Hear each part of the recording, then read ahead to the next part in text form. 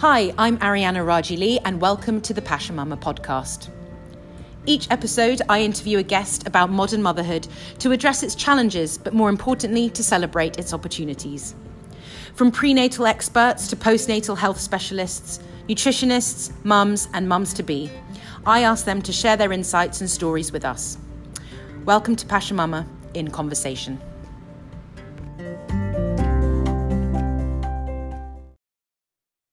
Welcome to another episode of Passion Mama in Conversation.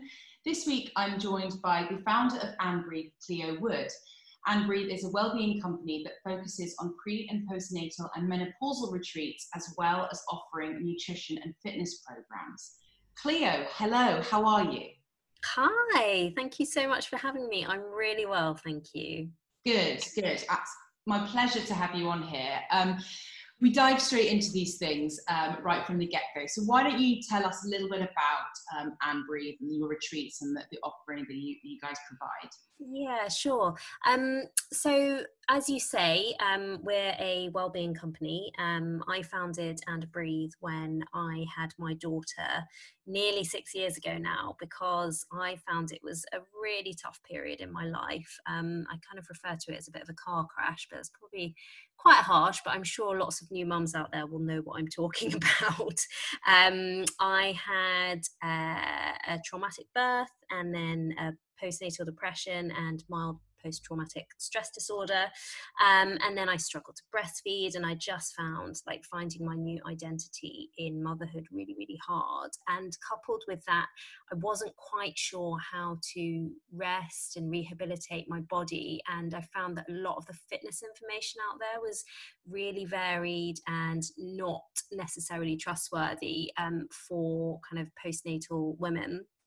So that was when I came up with the idea of retreats, because I was desperate to go on a fitness retreat, but none of the ones that I looked at you could bring your baby or your partner to, and also none of them were appropriate for a postnatal body anyway, just in terms of the kind of rest and recovery that it needs and the kind of proper fitness, focusing on form and functional fitness and so on. So that's when I came up with the first retreats, and we've kind of gone from there really, because the menopause and parenthood are two other really big life stages,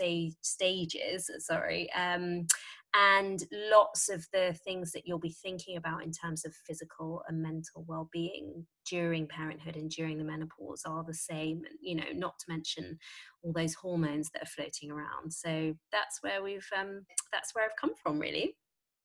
That's incredible, and I think it is something that's super, super important. I wonder, is your background in fitness or women's health, or was it just something that you just felt passionately about at that time, or were you already in that sort of industry or field?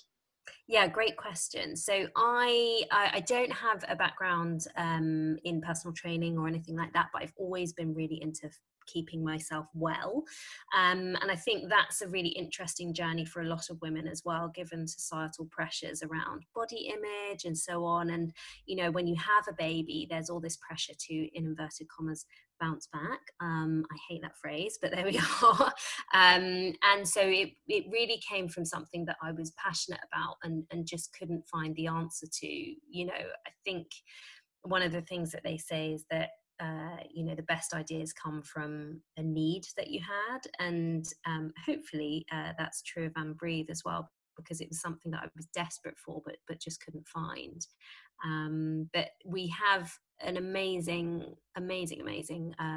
expert team that I've gathered together and who work with me on the retreats, and that's personal trainers, physiotherapists, nutritionists, psychotherapists, happiness coaches, and they all contribute to the way that we set the retreats up, and the kind of program and the content that we have on them. So although I'm not kind of one of those experts, like I've become very much an advocate through my passion and through kind of knowing and absorbing this expertise and running the retreats as well.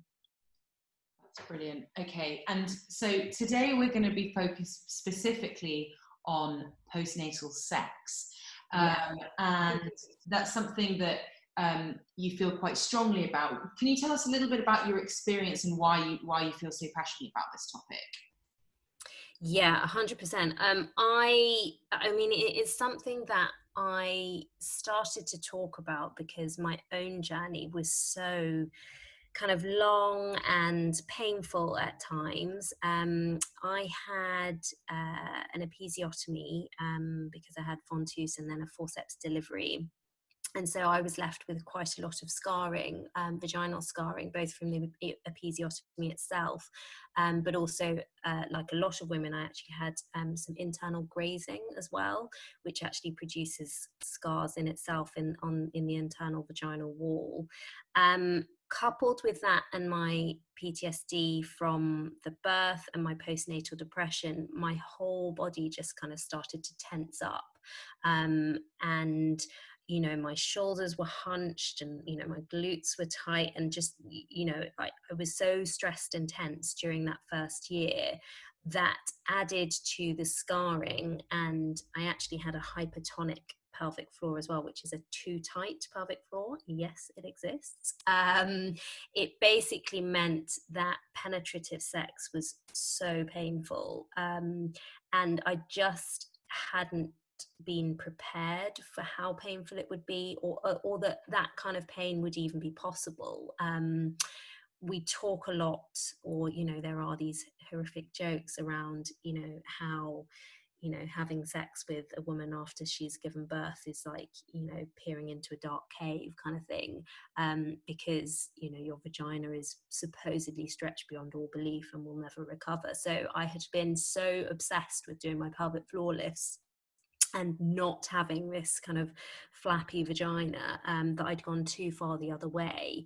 And, you know, it just didn't even occur to me that having a hypertonic pelvic floor and, you know, having painful sex after birth rather than kind of no feeling during sex at all was even a possibility. So after that, I kind of, you know, I referred myself to my GP, and went back a couple of times to kind of have investigative swabs and so on. I then got referred to the hospital to see a gynecologist, and from there for an internal ultrasound. And none of these things were, you know, giving me any answers, because at this stage I didn't know what I've just told you about kind of the scarring and the pelvic floor and so on. People just thought it was an infection or that there was something really wrong.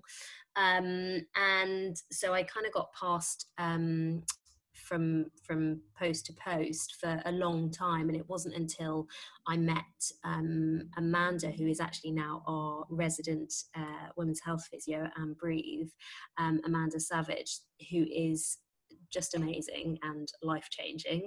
Obviously I would say that, but no, she's genuinely amazing.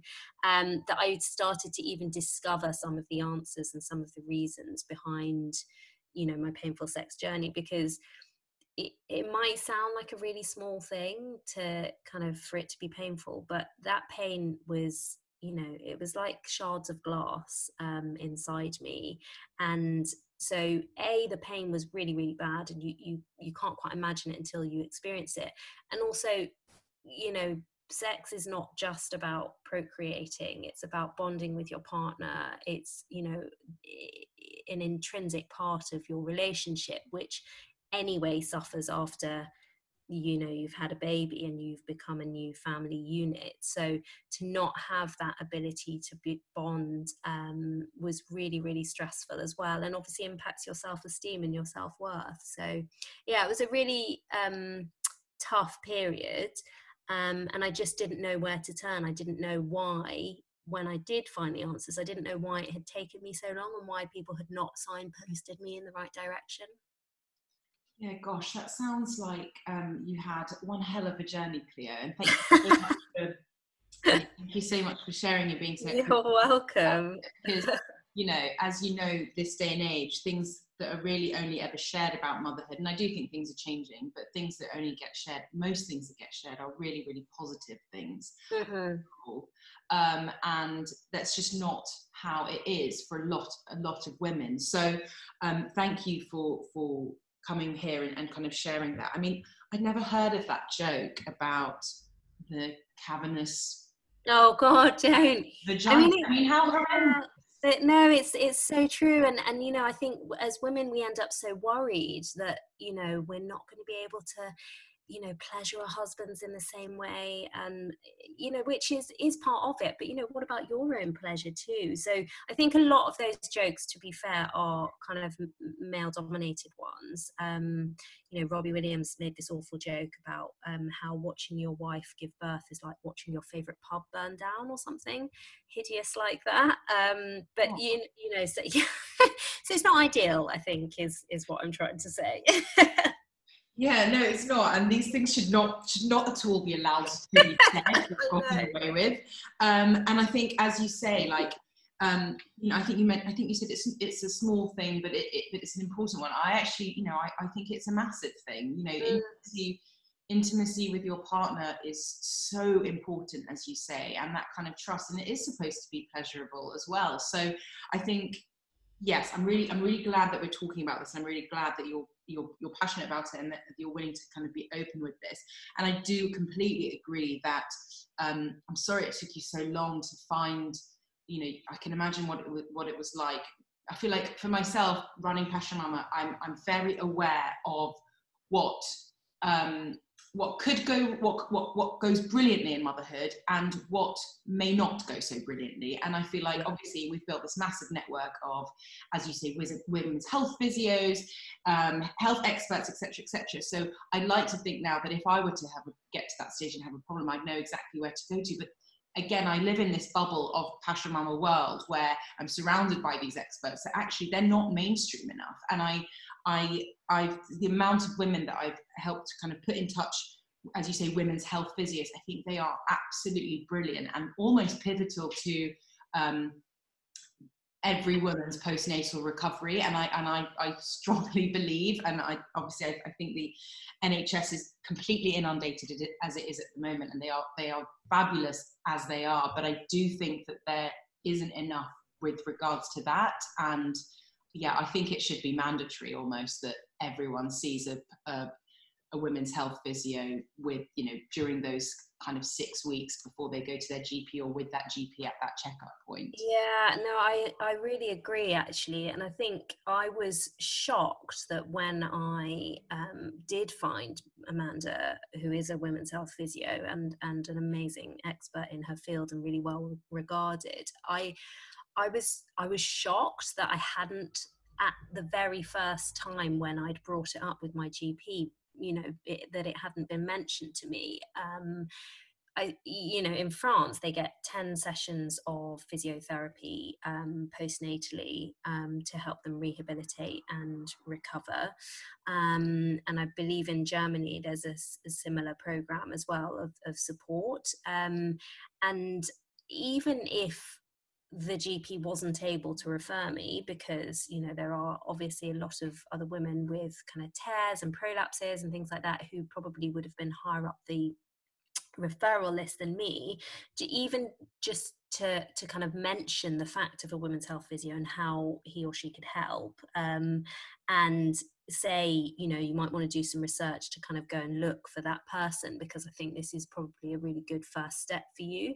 You know, I had to you know, find that out after a year of searching, and I'm someone who thinks of themselves, even then I thought of myself as pretty well up on, you know, my own well-being and health and fitness. So, you know, for people who are not kind of in the space, as you say, it's incredibly hard. Gosh, and a year of pain like that, and also not knowing. I think it's the worst part of things is kind of not knowing sometimes. So yeah, absolutely. And I think, you know, it was a year of not knowing, and then a further year and a half really of rehabilitation and kind of the journey of recovery. So it was, you know, overall it was 2 years plus before my husband and I, you know, had pleasurable sex again. That's a really long time. Yeah, that is a really, really long time. But glad that, you know, you were able to find the support and the help that you needed. Yeah, definitely has a happy ending, and that's what I want, you know, other people to have as well, and to be able to help people, and that's what's really important to me. Good. So let's talk a little bit more about kind of just generally speaking, and the kind of experience that you've had with the kind of women that come through your retreats and things like that.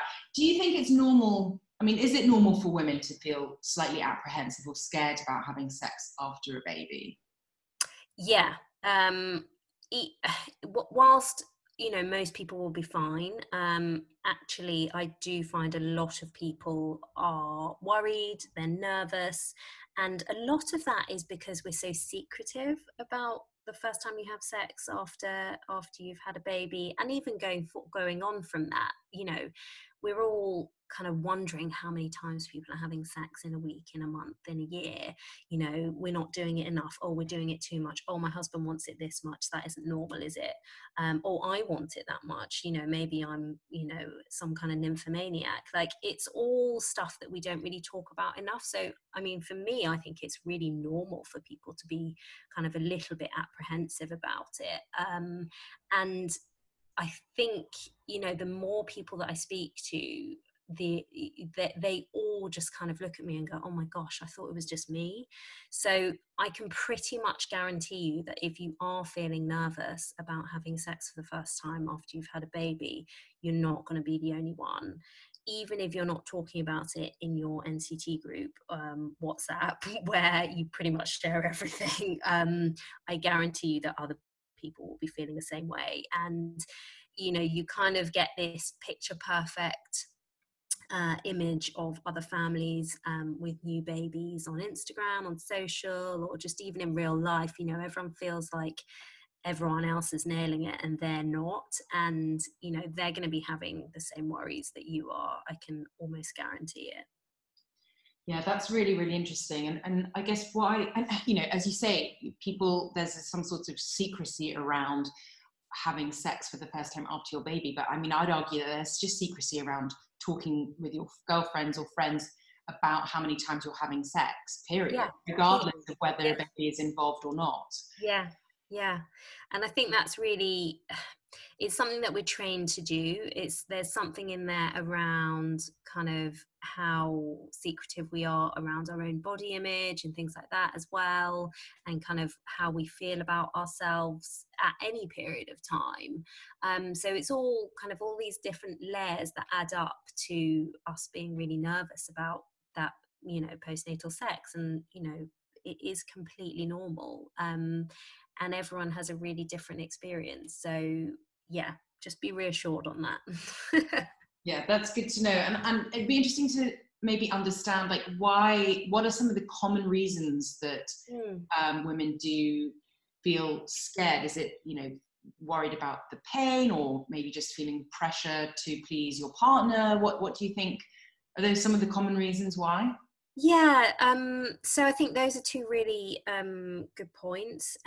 So pain is one thing. If you have had a vaginal birth, even if that vaginal birth was very positive and loving and affirming, and if you didn't tear, it can still take you a little while to recover.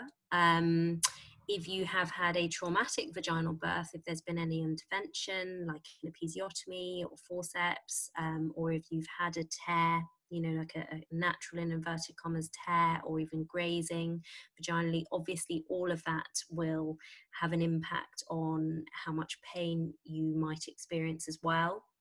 If you're nervous about having sex again postnatally, you are likely to be inadvertently tensing. So subconsciously your body all of your muscles just become tighter, and obviously your pelvic floor set of muscles is a really big part of your core, and a really big set of muscles, and so if you're tensing all over, then you're likely to be tensing your pelvic floor as well, which is making your vagina tighter, and access for penetrative sex will be harder, and so be more painful. So it's a bit chicken and egg that you have painful scar tissue anyway, because scar tissue. Sorry, I should mention that. So scar tissue, whilst it's great and it's healing, even if it's healthy, it can be super sensitive. I don't know if you've ever had a scar like on your arm or elsewhere outside on your body, but if you run a finger over it, it's likely to be really sensitive. So that scar tissue, imagine if that's inside your vagina or it's on your perineum as part of an episiotomy scar, it's also going to be really sensitive. And it's also raised usually. So it's not just kind of flat against the vaginal wall or anything like that. It's raised. So the pressure on it and therefore the amount of sensitivity that you'll feel will be raised as well. So, you know, it's that in those cases, you know, it's likely that pain is going to be part of it. It doesn't have to be always the case. It's definitely something that can improve and you can find rehabilitation from. The other thing, of course, is not having any sensation at all. So that's kind of the other end of the spectrum, and that can be if you have had bruising in your pelvic floor and in your vagina from the birth, when your muscles have experienced a little bit of trauma, but there's no scarring.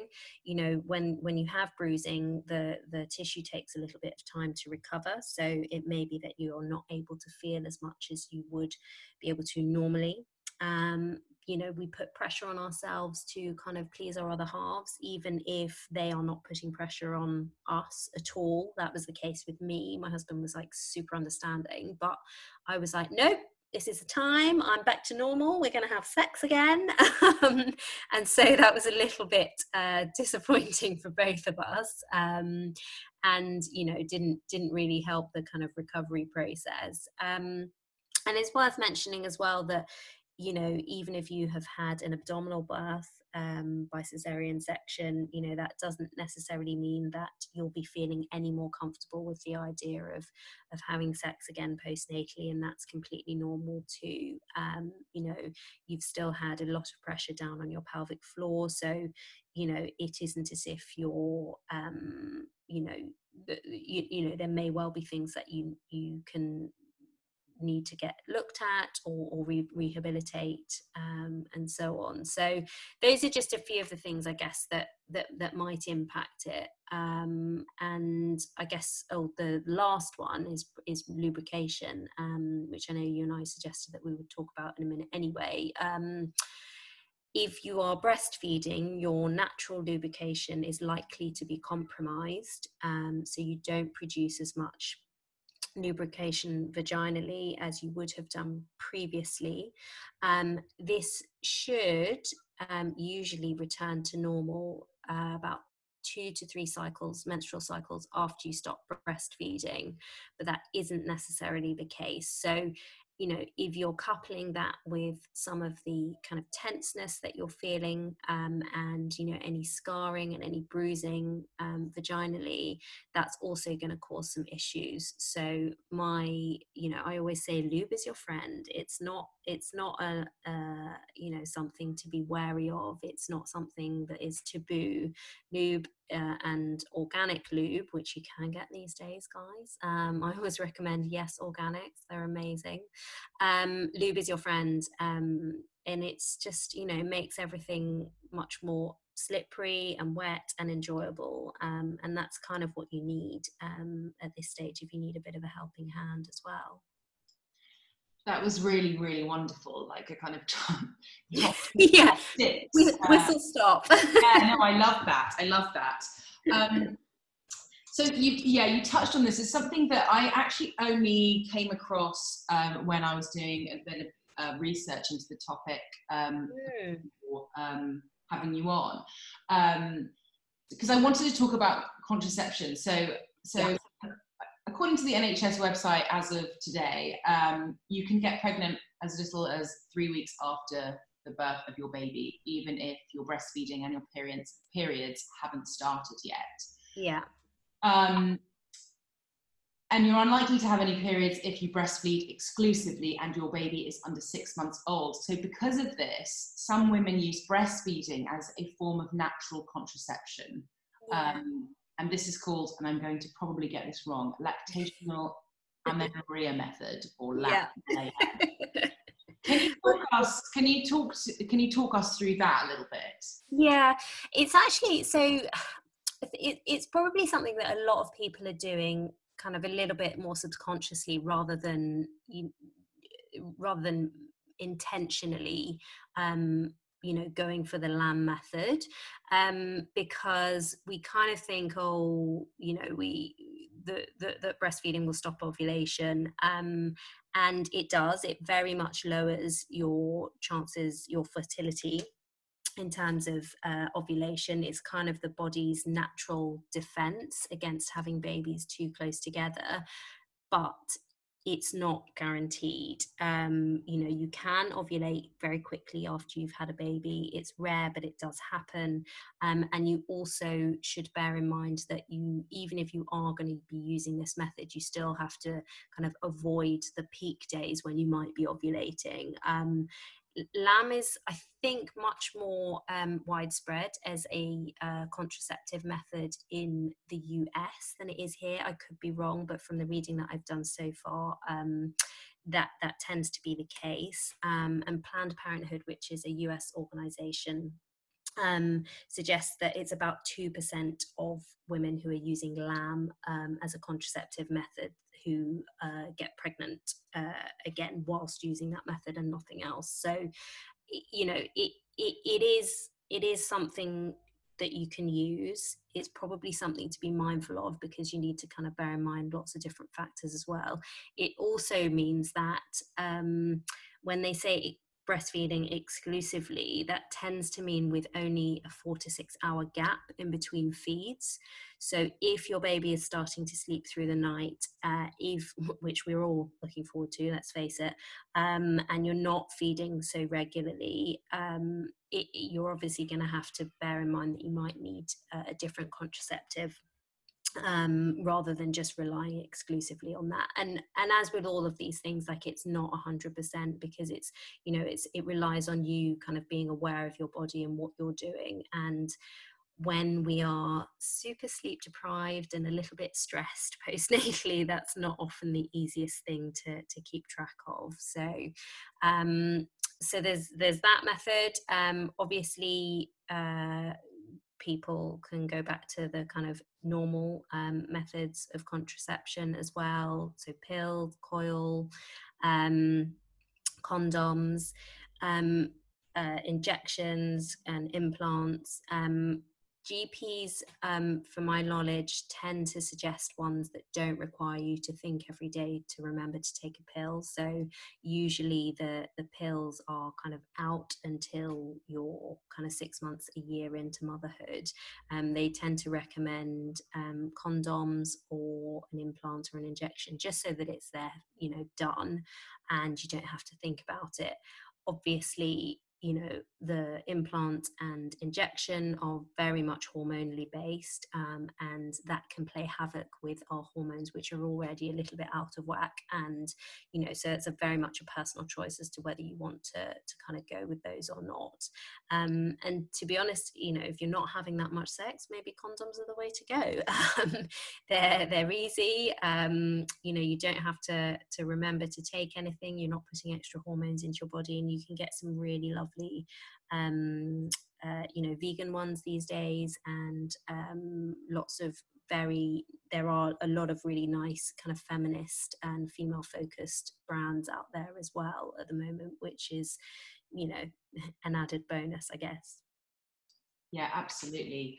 Gosh, there's just so much to think about in those early days. And this is just one of those things, I guess. But it's always good, as you say, to just kind of know the options and really kind of think about things and take your time with it. As you say, I think also with everything motherhood related, obviously I don't have first-hand experience myself, but from everyone that I've been speaking to and the experts that have kind of been working with us, is that don't put too much pressure on yourself for any of it. And I actually, sorry to interrupt, but I actually think that is such a big takeaway from any conversation you have about motherhood, and particularly about postnatal sex, because and for most people, they will be asked in their 6-week checkup postnatally what contraception they want to be using now. And it was quite a brusque interaction for me and my GP. And, it felt a little bit pressured, and I'm, that's just my GP, that won't be for everyone, but it definitely made me feel like, oh gosh, everyone else must be having sex already, I should be having sex already then as well. Whereas actually, everyone is different. You shouldn't feel pressured to do it if you don't want to. Definitely wait until you're ready. Just because someone is asking you about contraception doesn't mean you need to jump straight back into the sack. And, that sounds like a really obvious thing to say, but when you're in that, doctor's surgery, you've probably got a crying baby or a grizzling baby next to you as well. You're a bit worried because, you don't know whether they're well, you're not sure what you're doing kind of in motherhood. You're, as I say, you're sleep deprived, you might have postnatal depression or baby blues. There's a lot of stuff going on. And it's really important to remember that, you can do you should only do you and make the decisions for you. Don't feel pressured into sex again just because the GP is kind of hinting that everyone else is doing it. No, that's really, really, really good advice. And I think a really nice way to kind of tail off. Is there anything that, Cleo, thank you so much for speaking to me on this topic. I know that it's one that a lot of people kind of shy away from, but I do think, as you say, it's super important. So I'm really glad to kind of put this out there. You're welcome. Are there any, why don't you got some, I know you've got some And Breathe retreats coming up. Why don't you tell us a little bit about those as well? Yeah, thank you. So our next retreats are actually in September. The 5th to the 11th of September is our next family and postnatal retreat. So families of 3 with a baby and families of 4 with a baby and a toddler, or 2 toddlers, or just the 2 babies. We welcome everyone, and it's going to be amazing. It's in France, and we've got our fabulous team putting together the program as we speak, and we actually are offering, and have been offering for a little while, a 10% discount for slow travel, because we want to encourage less flying, and also driving is a really lovely way to arrive. You can do it at your own pace, and I think from what a lot of people have been telling me, actually people are much more comfortable with the thought of driving or getting the train down to us in France from the UK anyway. So yeah, we are really looking forward to that, and it would be really lovely if you wanted to join us. You can find out more on the website, which is andbreathewellbeing.com. Or you can go and follow me on Instagram, which is @andbreathewellbeing. Brilliant, and we will put those in the kind of notes and obviously on our Instagram when we post about this. And even if it's not for yourself, I actually think, if you know a couple who've just had a baby who, it's a really nice gift also for people. Absolutely, yeah. We have a gift fund actually. So if you've got a group of you who are putting together a baby shower gift, or if it's kind of friends getting together with the parents of the couple, of the parents to be, and you want to kind of gather together and get something really amazing for the new family, then we have a gift fund that you can set up for them as well. A bit like a gift card, but bigger. Oh, that's a lovely idea, and I'll be sure to kind of post about that. So, Cleo, thank you so much. It was an absolute pleasure talking to you. Best of luck with the retreat in September, and we will keep in touch and keep talking about these important topics. Amazing. Thanks for having me.